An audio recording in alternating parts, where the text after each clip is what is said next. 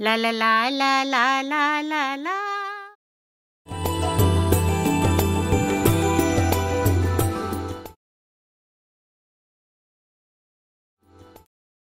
आप सुनो कहानी के शॉर्ट फॉर्म में आप सबका स्वागत है। शॉर्ट फॉर्म यानी छोटी कहानी। आज हम इस श्रृंखला की पहली कहानी आपके लिए पेश कर रहे हैं। पर जैसे खीर में जरा सा केसर ही काफी होता है, दाल के छौंक में जरा सी हींग ही काफी होती है, वैसे ही हमारी शॉर्ट फॉर्म की छोटी कहानियां भी आपको पसंद आएंगी, इसका हमें पूरा विश्वास है। पर हम सिर्फ आपको कहानी सुनाएंगे ही नहीं, हमारी छोटी कहानियां आपको सुनने के बाद भी उसके बारे में सोचते रहने का निमंत्रण देंगी। तो आइए इस श्रृंखला की पहली कहानी सुनते हैं। रांगे राघव की लिखी हुई बिल और दाना।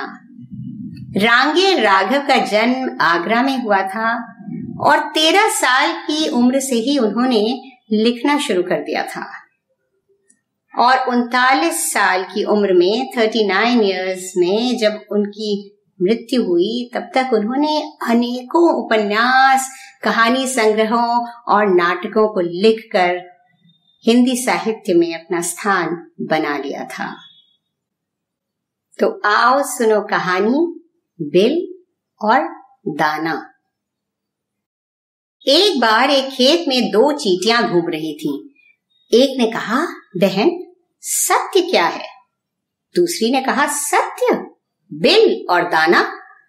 उसी समय एक मधुमक्खी ने सरसों के विशाल दूर तक फैले खेत को देखा। क्षितिज तक फूल ही फूल खिले हुए थे और 2 आदमी उस खेत में घूम रहे थे।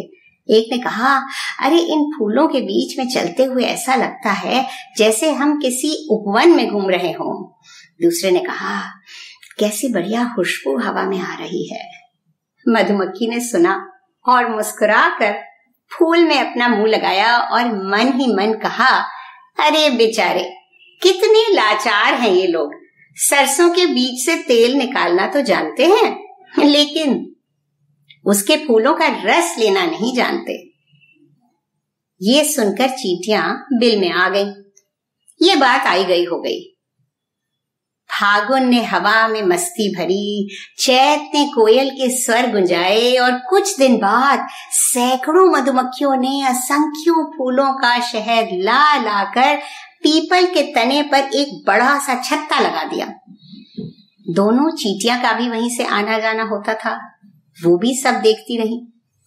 फसल काट कर वो दोनों आदमी भी उसी पीपल के नीचे बैठे और ऊपर जो नजर पड़ी तो एक ने कहा, अरे क्या बढ़िया छत्ता लगाया है मधुमक्खियों ने।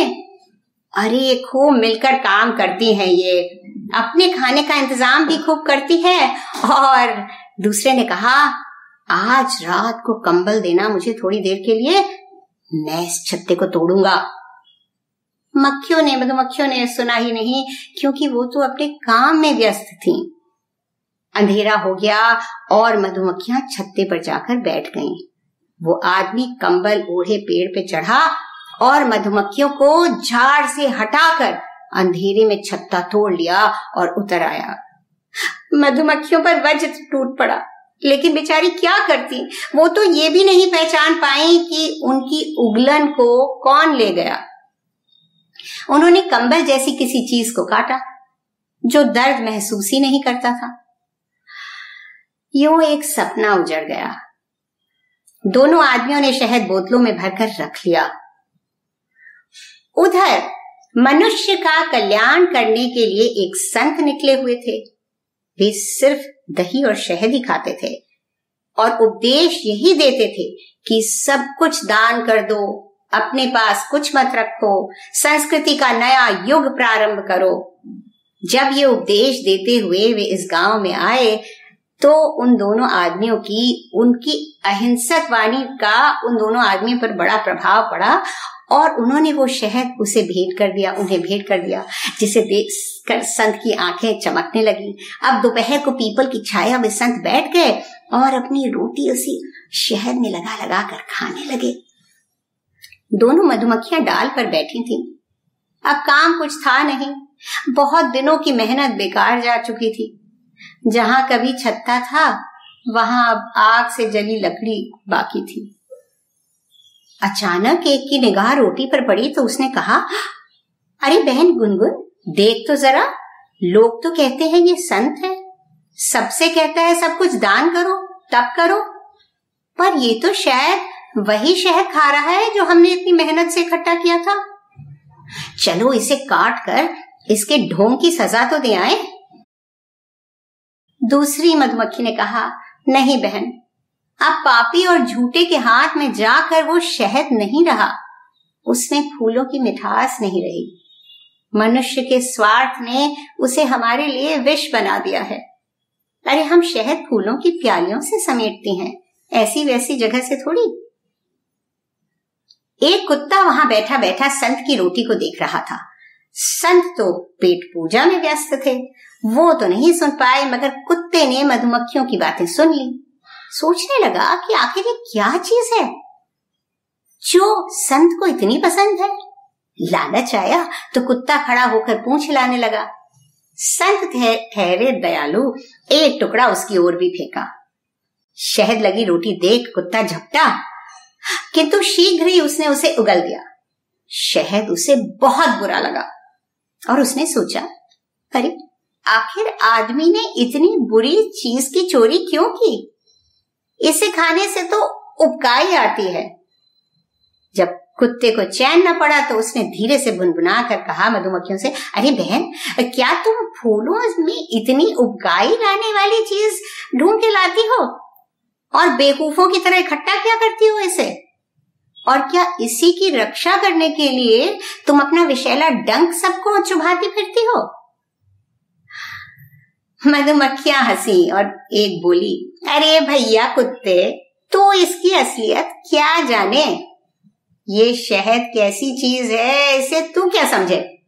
अरे तू जिस आदमी की जूठन खाता है वही आदमी हमारी इस उगलन को खाने के लिए चोरी करता है, और संत महात्मा हमारे इस थूक को खाकर दानी और त्यागी होने का ढोंग रचते हैं।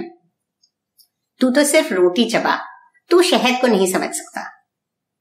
कुत्ता मन ही मन आदमी के बारे में चक्कर में पड़ गया और सोचने लगा, लोग कहते हैं कि मैं जूठा खाता हूं, तो क्या ये आदमी भी जूठा खाता है? थोड़ी देर में संत खा पी चुके और उपदेश सुनने वाले इकट्ठे हो गए।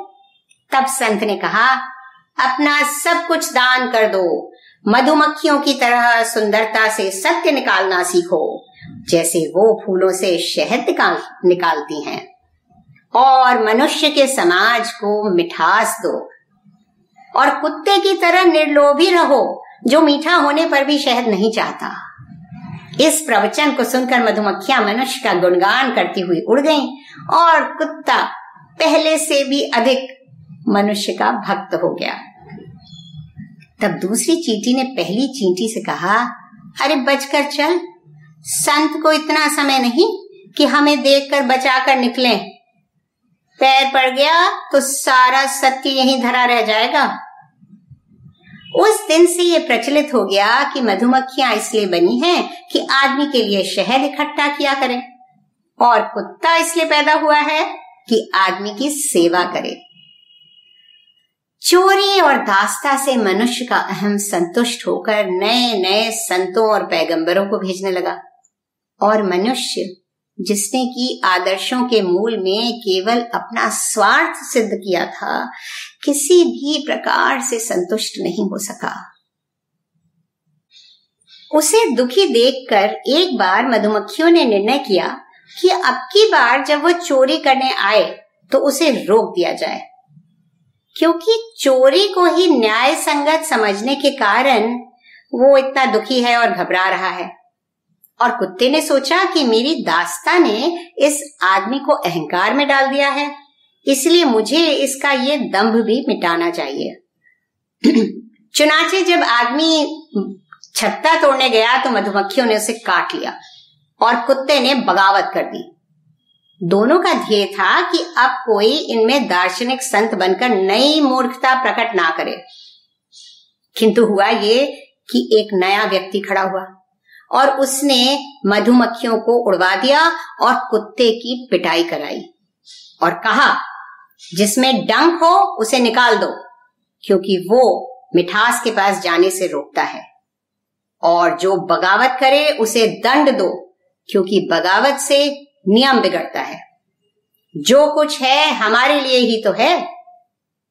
मधुमक्खी और कुत्ता बड़े उदास हो गए। उन्होंने आसमान के सितारे से शिकायत की। सितारा बहुत बूढ़ा था। उसने हंसकर कहा, बच्चों, ये आदमी बहुत बड़ा मूर्ख है। जब ये इस धरती पर नहीं था, मैं तो तब से इस धरती को जानता हूँ, पर ये अब समझता है कि सब कुछ इसी के लिए है। कब से देख रहे हो तुम? क्या हम इसी के लिए बने हैं? कुत्ते और मधुमक्खी ने पूछा। बहुत दिनों से, सितारे ने कहा। तुम इसके लिए नहीं बने हो, तुम बने हो मेरे सामने, और मैं हमेशा तुम्हें देखा करूंगा। इसी समय बूढ़ा सितारा हिल उठा और आकाश में फिसल कर गिर पड़ा। आकाश में आग सी लगी और फिर सब शांत हो गया। मधुमक्खी और कुत्ते ने एक दूसरे की ओर देखा और कहा, सितारा झूठ कहता था, आदमी ठीक कहता है। और दोनों फिर उसकी सेवा में लग गए। तब दूसरी चींटी ने पहली चींटी से कहा, सत्य समझो।